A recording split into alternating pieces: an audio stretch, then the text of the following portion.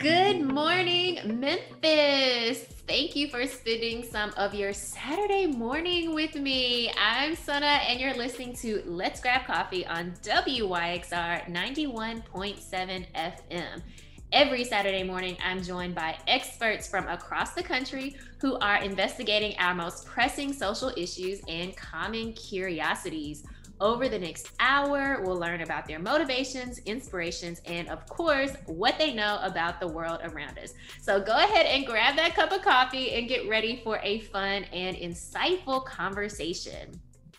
So it is the soundtrack to sports entertainment, global advertising, and demands for social justice.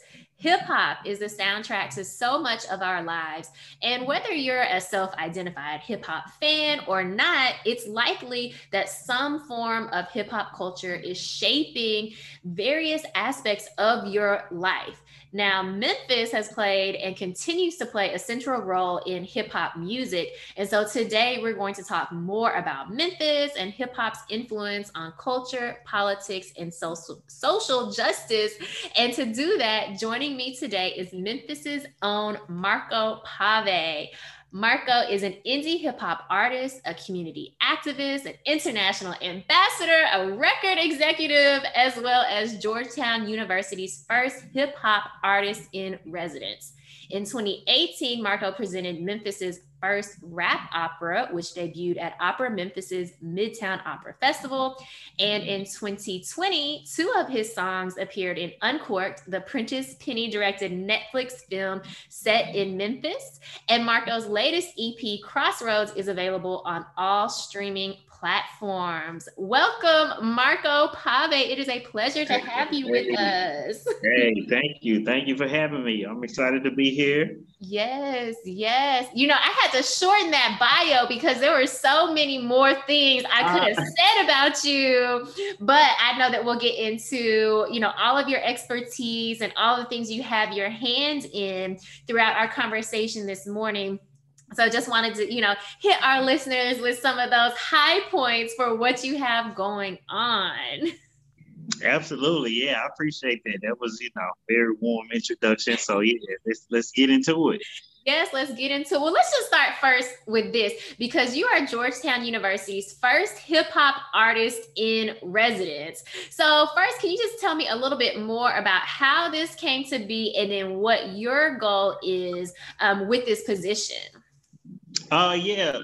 For me, it goes back to 2015 for me when I did my TED Talk, my first TED Talk, arts entrepreneurship at the inaugural TEDx Memphis. And, within that TED Talk, I'm, talking about how the arts can be a catalyst for change and how arts, in building of arts infrastructure can really help change lives if we focus on like a cradle to career aspect. So we tap in with somebody in the third grade that says they want to do music, supporting it throughout the whole way instead of saying, oh, you can get another job or you need to be thinking about something else, a backup plan kind of deal.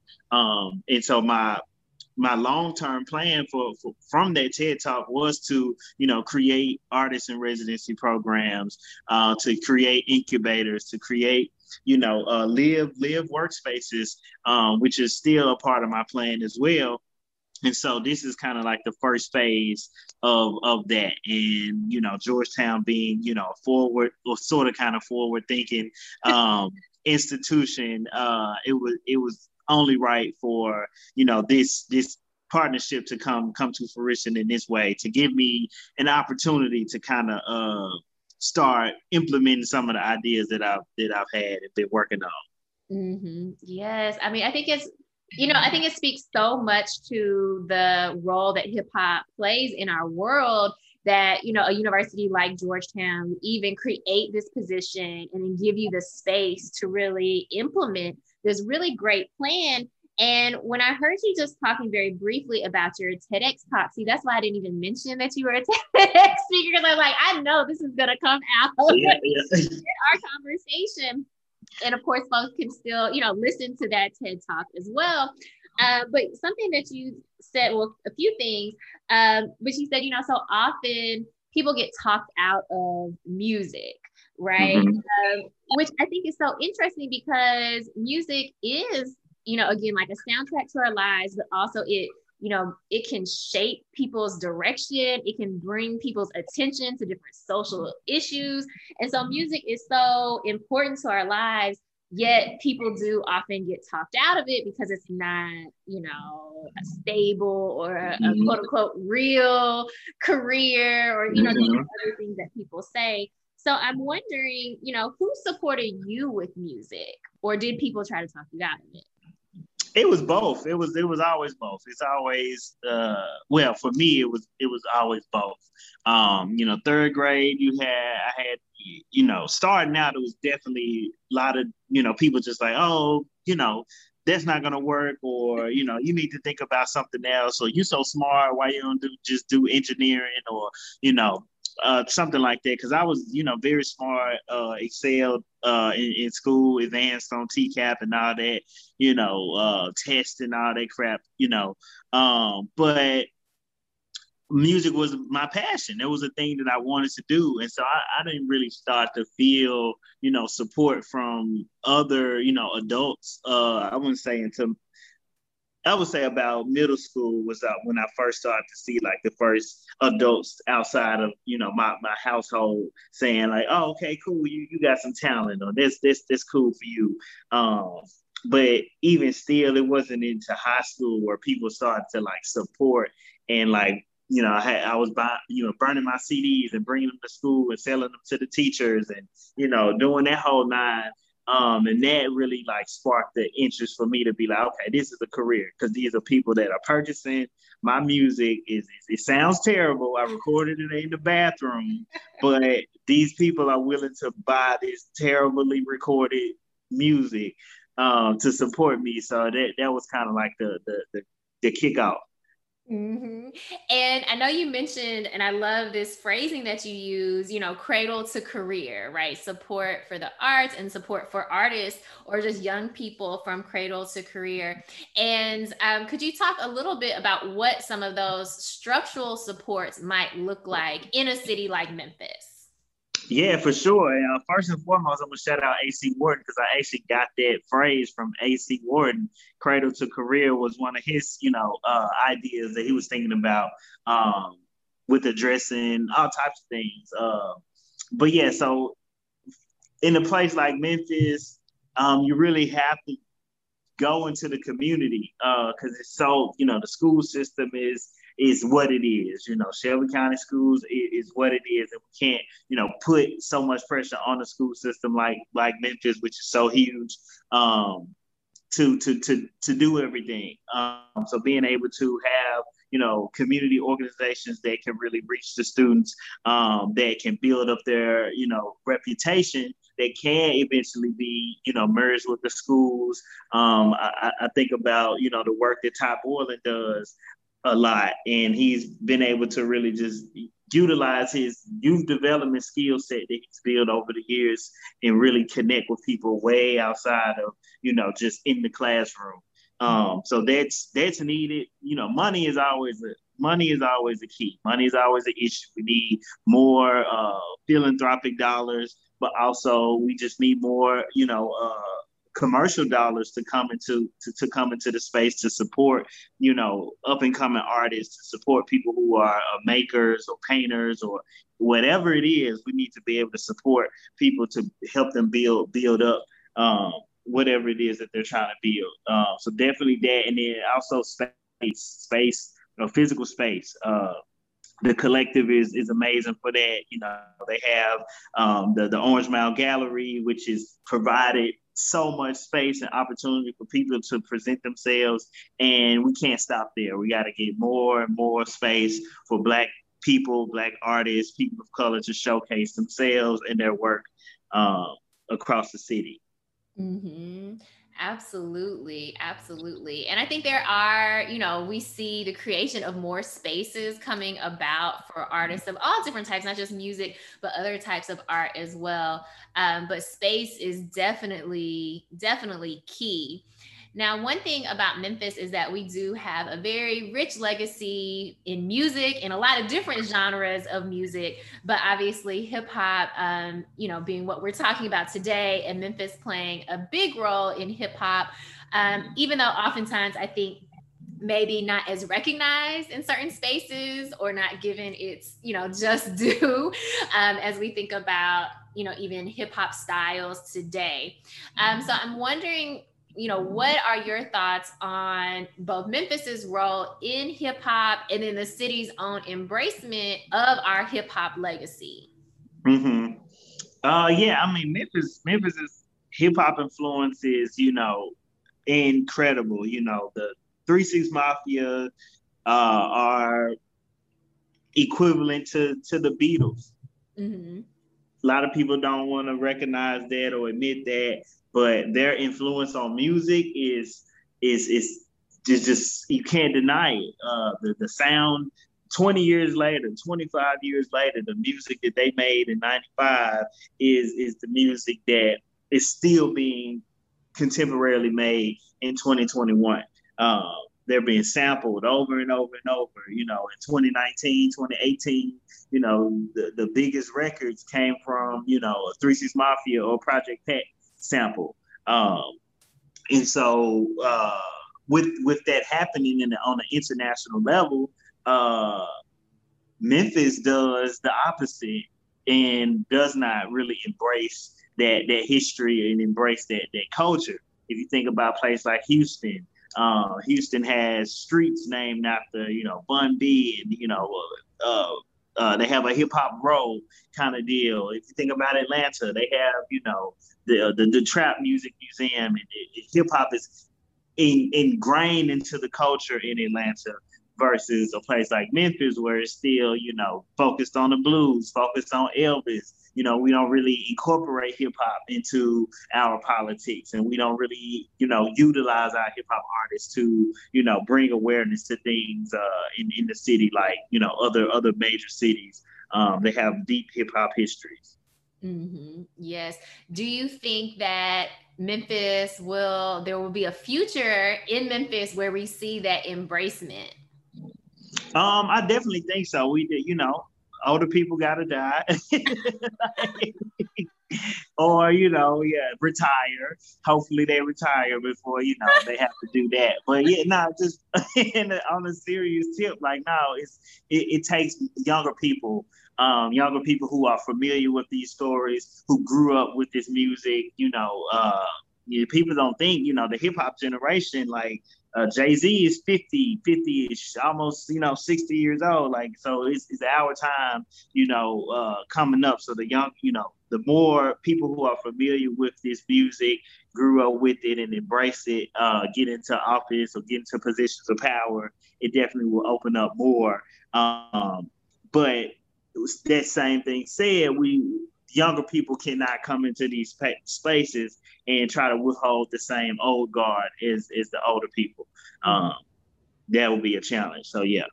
Mm-hmm, absolutely. Well, let's take a quick break. And when we come back, I'd like to hear more about your role as an independent artist, as a community activist, and how that has influenced your music.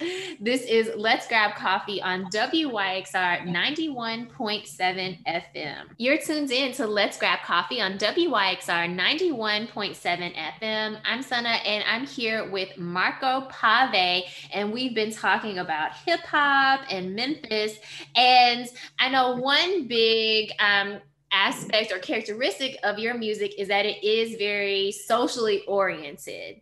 And so I'd like to talk a little bit more about hip hop and its role, thinking about social justice and even social injustice, and drawing attention to a lot of the issues that we see continuing to plague our nation. So first, I just want to start with you as an artist and your decision on the topics that you talk about, on even the imagery and your style.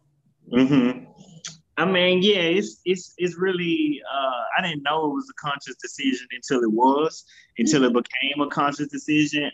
But yeah, when I was younger, 8, 9, 10, in up to 13, I was a gangster rapper. So like a lot of people don't know that I was, shooting them, banging them up, doing everything you could think of, in the music. Um, but also, my environment was that. And I go back to a very specific moment. I used to hate this moment. But speaking of the CD burning situation that I talked about in high school, I stayed up all night one night, burning my CDs. It was one of my mixtapes. I used to be Renegade the Rap God. And, and so I had my CDs burnt. It was Cutthroat Mafia Volume 1. This how you know I was, gangster. Um, and I had all my CDs burnt. It was like 175 of them ready to go. And my dad ended up finding or listening to one by mistake or something like that. And he took all my CDs and was like, ain't no song of mine gonna be, putting no music out with this type of language and this and that. And so that was my first censorship. That was my first challenge of proving that I could do rap without being degrading to myself or to my community and things like that. So I really had to learn how to be a better songwriter and things like that. And like, my dad don't think about it in that way. He was just trying to punish me. But I had to take one lesson that I could take from that situation and really go forward. And it really influenced me into adulthood, into my music, the messages that I wanted to put out. Mm-hmm. I love how you use that constraint and turn it into creativity. Mm-hmm. Where you were like, I still want to express myself in this way as a rap artist, but now how can I kind of dip into my vast knowledge, right? Because I know you said you were really smart as a young person and folks are really pushing you to do other things. So how can I kind of use those talents and redirect how I'm presenting myself in my music? So once you kind of made this more conscious decision to reframe some of your lyrics, or at least the way you were saying certain things, at what point did you take a more pointed kind of like social justice frame for your songs? Because some of them are very much, calling out social injustices and talking about, change or other possibilities. Yeah, I mean, it was for me. I was always doing it, even when I was, rapping about shooting people and robbing. It still was about the community. It was about what was happening. I was just trying to showcase and give a lens to what things that was going down. But instead of being first person, I had to be, a griot, a storyteller. So it was more so of that. That really pushed me towards the social justice mindset, but also really just being a college student and being, getting ready to go to college and learning about all these crazy stuff that's happening. I did my capstone project in my senior year of high school on the infant mortality rates in Memphis. Mm-hmm. And 38108 had the higher infant mortality rates than Sri Lanka and, Bangladesh and places like that, where it was just like, whoa, this is happening literally in my backyard. So just my formal education really influenced, how I wanted to think about my music and what my platform could be. And then in 2013, that's when I really started to make this shift to like community work. And that's when I did Books on Bill, my first like benefit concert, and that, from that, once I did Books on Bill, it was like, whoa, this is the guy. This is the community rapper. So it was yeah. Mm-hmm. I think so much now of contemporary, and I'll even say like mainstream hip hop. I think we see a lot more music in the past few years that have very pointed social justice like themes or lyrics in ways that maybe, in years prior we didn't see as much. And I'm thinking also about how we see different hip hop artists being more vocal about social justice issues. And so I'm wondering, what do you see as hip hop's role, just more broadly in social justice movements? Yeah, I mean, hip hop's role definitely has shifted in a lot of ways, just because it's corporately controlled at this point, and we have to be honest about that. The music that we hear on radio, the music even that we hear on demand services like Spotify and Apple Music are influenced by the major labels. And so the major labels have an agenda. They want to boom, sell records. And that's their business model. So, hip hop in that way, the corporate hip hop has nothing to do with our communities. Other than the people being in place, mostly Black artists, Black producers, benefit in some ways financially. And we hope in turn they bring that to their own communities. But hip hop as a platform and community tool it's the same as it always been. People are gonna organize. That's the most important thing to be doing. Connected with community members, building with your core members. And hip hop teaches us to do that. Hip hop teaches us to, start our own businesses and be our own bosses and rely on our own selves to do the things that we say we want to do. And for me specifically, I learned that from hip hop. I didn't learn, economics from nobody but Jay-Z and Rick Ross growing up. I didn't, really start. My first economics class was maybe in college, but the economics grassroots that I was learning from the music could not be beat, could not be matched. So yeah. Mm-hmm. I love how you talked about learning about economics and business, through hip hop, because so much, I was actually working on a project with Joey, Joey. Yeah, shout out to Joey Brown. Yeah. Yes. And we were analyzing hip hop lyrics, mainstream hip hop lyrics, for mentions of entrepreneurship, business ownership, investing, but also other mentions of, money and spending as well, which we know are very much embedded throughout hip hop culture. But thinking about what do these messages tell listeners about creating wealth? Mm-hmm. Especially now, I think in mainstream music, you hear a lot more about generational wealth or making certain business decisions within, the industry to try to create or at least profit more directly from those, major industry labels as well. So I just love that you mentioned, these lessons, life lessons really, that you learn from hip hop, not from, any other space where we might think about, where we should be learning some of these. Yeah. So yeah, absolutely. So thinking about hip hop and social justice, because I just want to stay here for another moment. I'm wondering, what do you think about the potential for hip hop to really, I think, really advance some of these social justice movements, or if it is a space where you feel that mainstream hip hop should be completely divorced from modern social movements? Yeah, I would definitely lean towards mainstream hip hop being divorced from the social movement. Just because it's a part of the capitalist cog. Like it's part of the wheel. And so that's just gonna have to be where it is.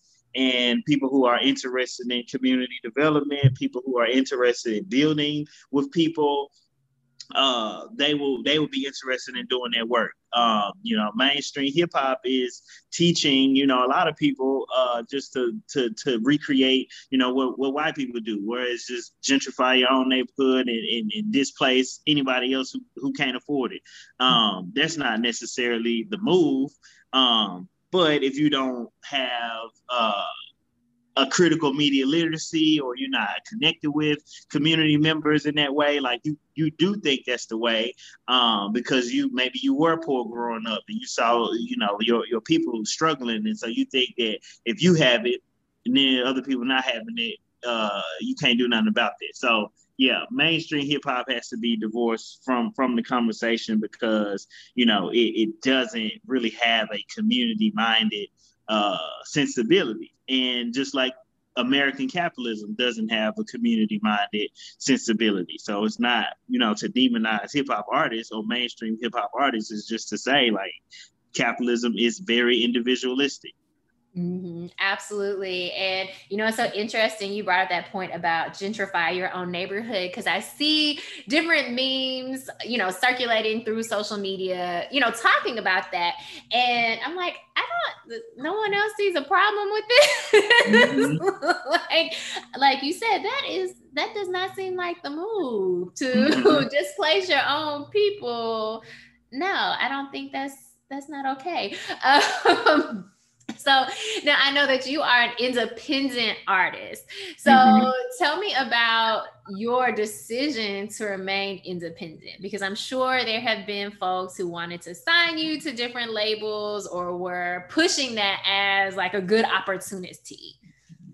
Yeah, I mean, I'm not with it. I didn't see so many people ruin their lives and, sign this deal, and everything is exciting and they hyped. And then, a few months, the label got somebody else that they more excited about. And, people dealing with depression from being dropped from their label.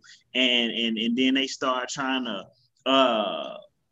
they trying to use their position of power and trying to, abuse other people because they got signed and things didn't work out. So I've always knew the game.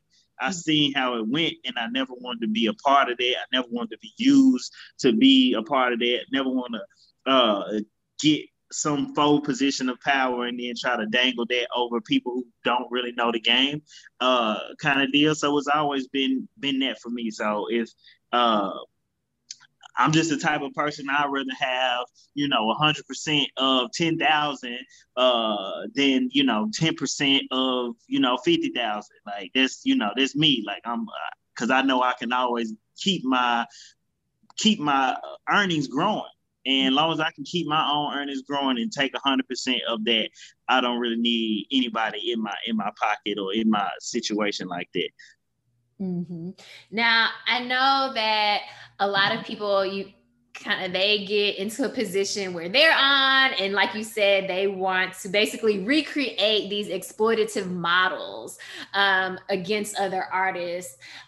So I'm wondering if you could talk more about the possibilities for a different type of business model or even distribution model that is beneficial to the artists themselves, but could also be a space to create, whether it's community amongst different artists or even just to create bigger platforms for one another. What would that look like? Oof. Man, honestly, it would definitely look like a lot less social media. Social media has to be, it has to take a step back, because that has been the main focus for artistry, or just the main benchmark or measurement for success as an artist. Mm-hmm. And so even when you get signed, people that's getting signed have already literally built their own careers. They literally, build everything from the bottom. And now they got, millions of fans on social media, and then the label comes along and says, hey, we want to sign you. And it's like, nah, I already did the work myself. So let's focus on that and more focus on, like, building with real fans. And you see the difference between, an artist that has real fans versus somebody that's social media famous. Take somebody like Moneybagg Yo, for example. He has fans. When he's doing shows, you see sold out audiences all across the country. People who don't have fans like that, you never see concerts, you never see physical events, you never see anything happening like that, because it's so focused on social media. And the other problem with social media is that it forces artists to rush It forces artists to put everything that they do out in immediacy just to see if it works, if this and that. And so there's this lack of artist development, and we need more time for artists to develop, find their voice, find how they want to come on the track, find out how they want to present themselves instead of doing it in real time all the time in front of everybody. That's taxing for the artists. It's taxing for the minds of artists to do. So yeah, that's my like 10 cents on that. It's interesting that you mentioned that, because you hear other creatives, not just music artists, but other creative folks kind of mention that same thing about how it's difficult to kind of be working out your creativity in front of people in real time, that you kind of are robbed of those opportunities to fail or, to make a misstep, because people are very quick to judge and kind of, retweet or amplify any of those missteps that you might make. But so much of that creative process is, working through things, figuring out what works, what doesn't work, or even just refining how you want to present something, even if it's not, working or not working, but just that creative process, which is so much of revision or remixing of things. So it's really interesting to hear you talk about social media in this kind of negative way, right? We think about so many of the benefits of social media, but there are also a lot of drawbacks as well. So with that being said, I'm wondering, what is your take on social media's impact on hip hop culture, whether positive or negative? Social media makes everything very monolithic. And so you don't even have regional rap no more. Memphis is one of the very, very few places where people sound like they from where they're from. You hear Moneybagg, you hear Pooh Shiesty, you hear Big 30, you hear, all these artists, and they sound like they from Memphis, like, for sure, like they got it. But you go everywhere else, you go Cincinnati, you go to, Louisville, Kentucky, you go to Detroit. Well, Detroit got a distinct sound too, but it's very few regional sounds anymore. And because everybody is sounding the same, everybody is doing the same performance. The videos are all the same. You have the neighborhood gun videos. Every trap rapper in the hood is in conversation with other trap rappers in other hoods to basically say, we got guns too. Like, like, y'all got guns, I got guns. So that's the conversation. And that's just literally what's happening across the board. And that's an extreme version, but even just, the lingo and language, how, everybody saying the same stuff, or, doing the same dances. And not that wasn't always the case, but it's much more massively produced now than other times. So yeah, the social media definitely is making this like everybody has to be the same kind of energy. Yeah, I think it's easy to kind of key in on a formula, right? So like you said, whether it's the imagery or, a certain sound, and kind of recreate that, versus having your own creativity, your own innovation, your own distinctiveness. But as you mentioned, for Memphis hip hop artists, you kind of know when you're listening to a Memphis artist. So what do you think it is about Memphis that allows artists to retain kind of that regional distinctiveness? I mean, we country, like that's the thing. We country, and Memphis is literally like the capital of the Delta, and so when you break it down in a regional perspective like that, Memphis being at the top of Mississippi, and in some places, Whitehaven, you literally throw a pebble and you in Mississippi. You drive across the bridge, you're in Arkansas kind of vibe. So it places us in this real country place where, you know, we don't have a lot of outside influence coming into our place. And so our language, the way we talk, our lingo, our accents are very strong and very deep. And that's what people want to hear. When Memphis rappers get hot because they sound like they're speaking for and from the people. People love Moneybagg Yo because he is Moneybagg. I thought about this the other day. Moneybagg he is the dope boy that your father did not want you dating. He is the one. He is the dude that you was not supposed to be dating if you were a girl, kind of situation. And he just embodies that, and it's awesome. Like I was telling people the other day, he's not a gangster rapper. He a Memphis rapper. He's just, you know, gangster stuff just end up happening to people in Memphis. Like you be in weird situations like that. So it's just a real place. Memphis gonna keep you grounded and keep you real. And yeah, you just want to keep your accent if you from Memphis. Like even think about somebody like Gotti. Gotti has been rich and famous for 20 years, and he still be talking about street and strawberry and all of that because it's just in them. Like it's the realness. So yeah. Mm-hmm. Yes, there's definitely that authenticity, and as you mentioned, Memphis will definitely keep you grounded as well, right? There's no escaping your Memphis roots, even if you wanted to. Let's take another quick break. You're listening to Let's Grab Coffee on WYXR 91.7 FM. We're here on Let's Grab Coffee on WYXR 91.7 FM. I'm Sana, and I'm joined by Marco Pave, hip-hop artist, community activist, international ambassador, record executive, and Georgetown University's hip-hop artist in residence. So if you're just now joining us, we have been, of course, talking about hip-hop, talking about Memphis hip-hop in particular, and how hip-hop is really influencing, you know, so many different aspects of our lives. And of course, for folks who are listening in Memphis or from Memphis, then you know Memphis's influence on hip hop music just all around the world as well. So speaking about worldwide music influence, now you are an international ambassador. So tell us more about what you have been doing internationally as it relates to music. Yeah, it be so many different random people be hitting me up, just trying to connect and do stuff. But I would say my first big international situation was MLK 50 and a journalist from Portugal.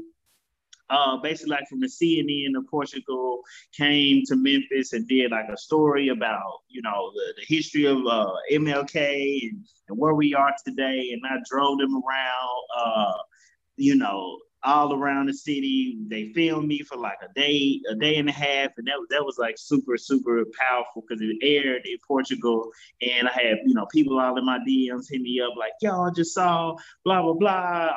You know, you from Memphis and different stuff like that. So that was kind of like one of my big moments in 2018. And then last year, 2019, I became a hip hop ambassador to Bolivia in South America. And the trip came up in 2020. And so we went down to Bolivia the goal is to introduce hip hop culture to countries and places that don't necessarily have a deep hip hop history or deep hip hop culture. And we're trying to advance it and excel it in ways by teaching them about, you know, branding, teaching them about marketing, teaching them about the music business, how to get your music out there and things like that. And so, yeah, it was super dope being able to build and prepare for that trip, using WhatsApp to talk with people all across the world. And the trip was unfortunately cut short because of COVID. So I was supposed to be there for a month, and that was end up cut short by 3 weeks. So we had to get rushed home. But the impact that we did have when we were there was just amazing and incredible. And I'm definitely looking forward to going back when restrictions are lifted. Yeah, definitely. I mean, what do you think of hip hop's impact globally? How do you see hip hop, shaping other countries, other young people, and even other social justice movements around the world? Yeah, I mean, it's nothing like hip hop. Honestly, it's nothing like hip hop. Like it's the most influential movement that has ever existed outside of Christianity. Like, and everybody can be in hip hop. No matter what your religion or whatever is. So it's more inclusive than any major religion. Um, and that's why what Kanye said is hip hop just a euphemism for a new religion. Yeah, kind of maybe. And so it just gives so many people from less. Let's say you're from a country that doesn't have the First Amendment rights like Americans have. When you participate in hip hop, you are inherently grabbing your own First Amendment rights because you are participating in a movement, a culture that's from America that is explicitly based on First Amendment rights. And so, however you practice hip hop, no matter where you're in Japan or China or whatever, you are giving yourself a voice to have freedom. And so that is a powerful thing, no matter where you are, and it really helps. So many different countries. If you think about what was happening in Nigeria over the summer, and all Burna Boy and all the big hip hop artists are speaking about it. Migos shine light on it, and they did a beautiful thing by not showing like the violence. They showed the beauty of the country. They showed the people dancing and singing to their music, and really shine the light on what was happening in this international crisis. So yeah, it's it's an unstoppable force for sure. Mm-hmm. And you mentioned, is hip hop a euphemism for a new religion?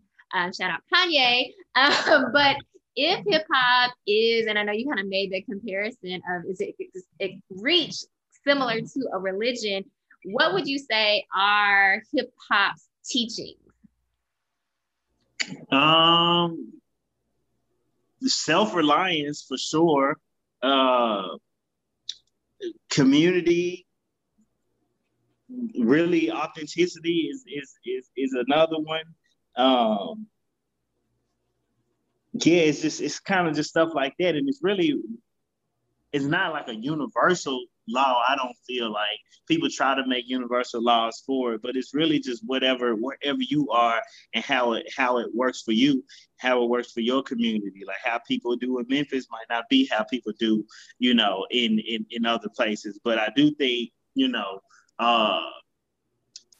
there's a more responsibility now to really have some type of guidelines, like what is being a good hip hop artist, not rapping, not having a good rap, like it's being disrespectful to our women. Is that what we gonna keep doing? Or being a liar or being a robber? Is that how we gonna keep living our lives? What's the standards of how you live your life as a hip hop artist? And I think the youth side of the culture doesn't really care, and they're ready to be wild. It's all get out. But then you have the older rappers like Jay-Z and Nas who are trying to like set some parameters of how things go. And you always face backlash when you're trying to tell young people to pull their pants up and get it together. So yeah. I think that really speaks to the generational, I don't want to say divide, I'll say generational growth within hip hop, thinking about hip hop as a culture that has its own elders, right? That are at different stages in their lives than they were when they first started music.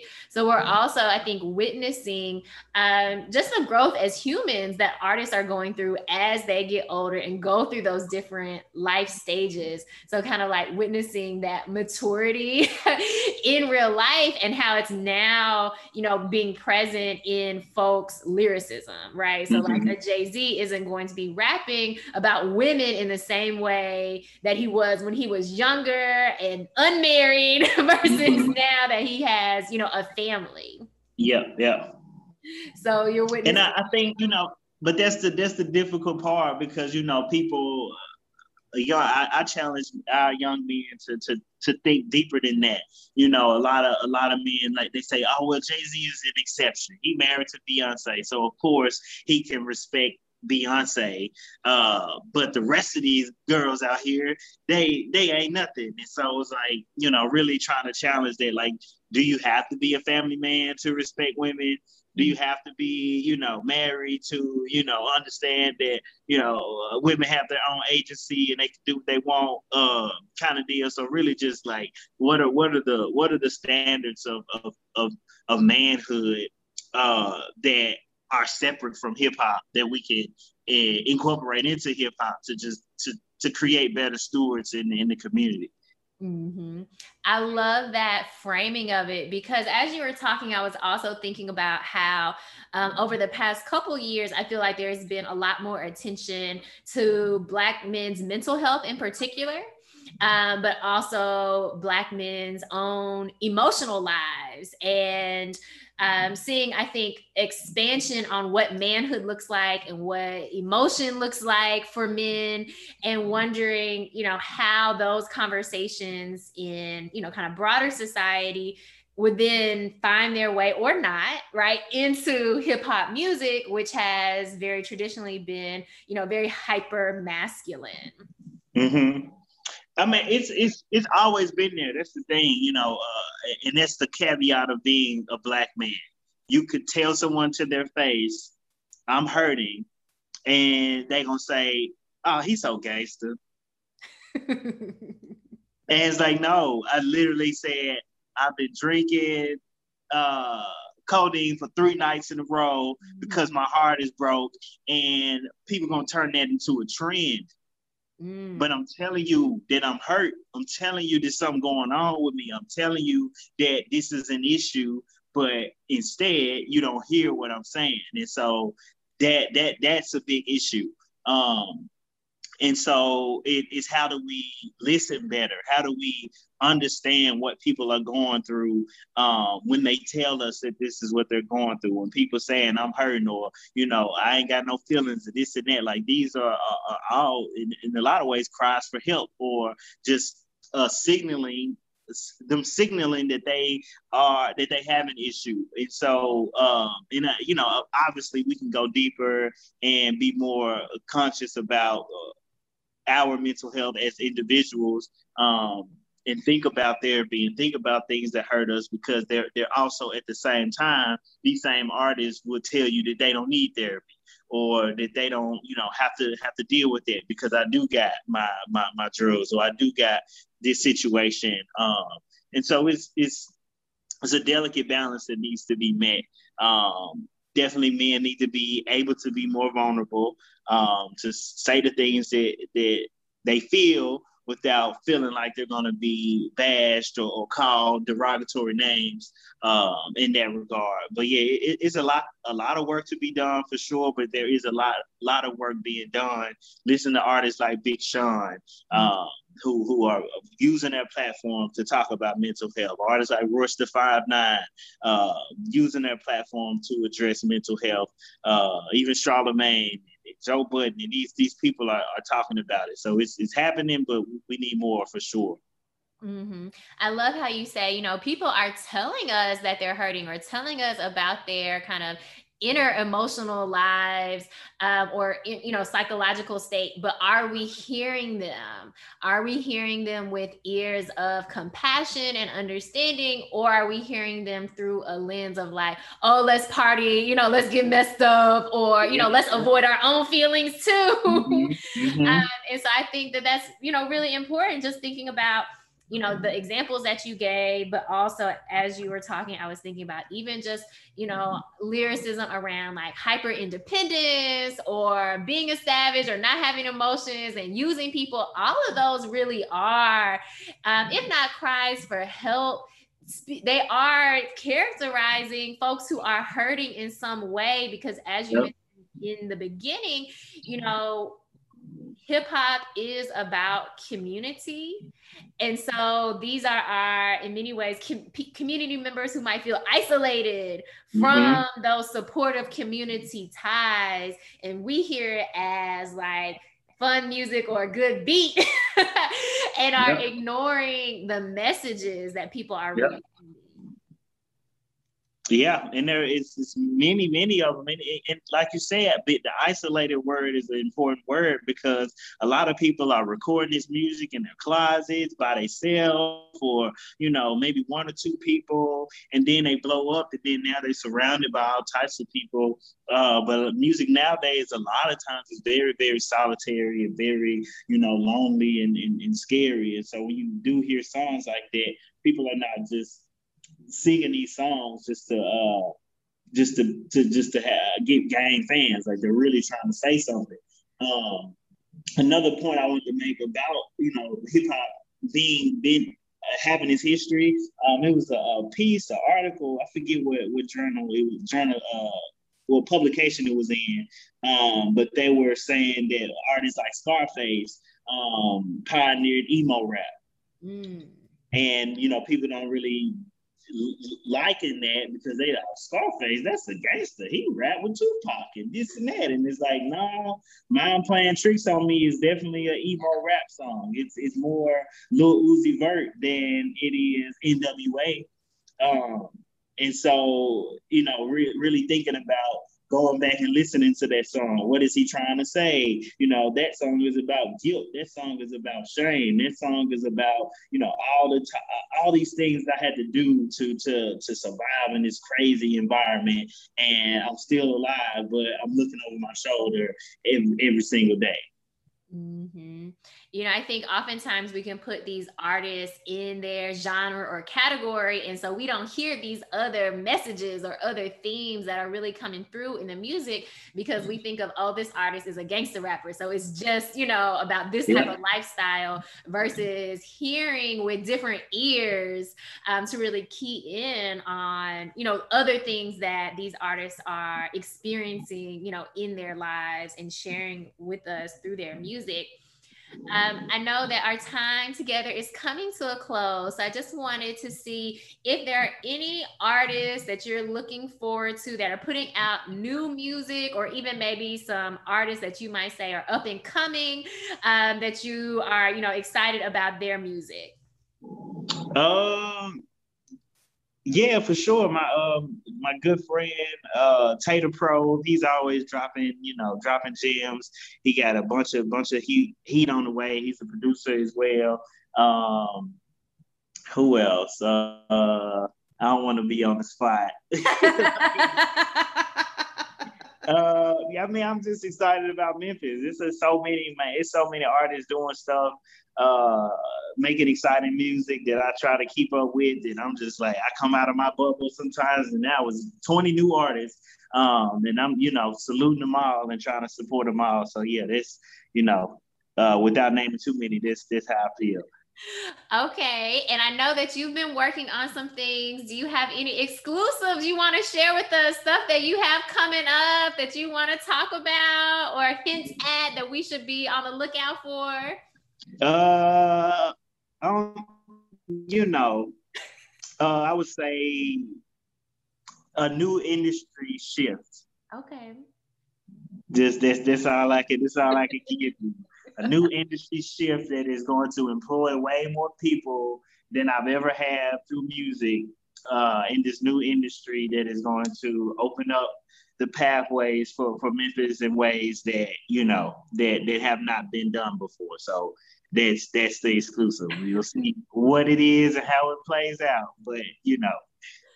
Okay, all right. Well, when you're able to say more, maybe you'll come back and say more. Yeah, I got you. Nah, you know I got you. But that's it. That's the, you know, there it is. All right. Well, thank you so much, Marco. It has been a pleasure to have you here with us this morning. Thank you. Thank you.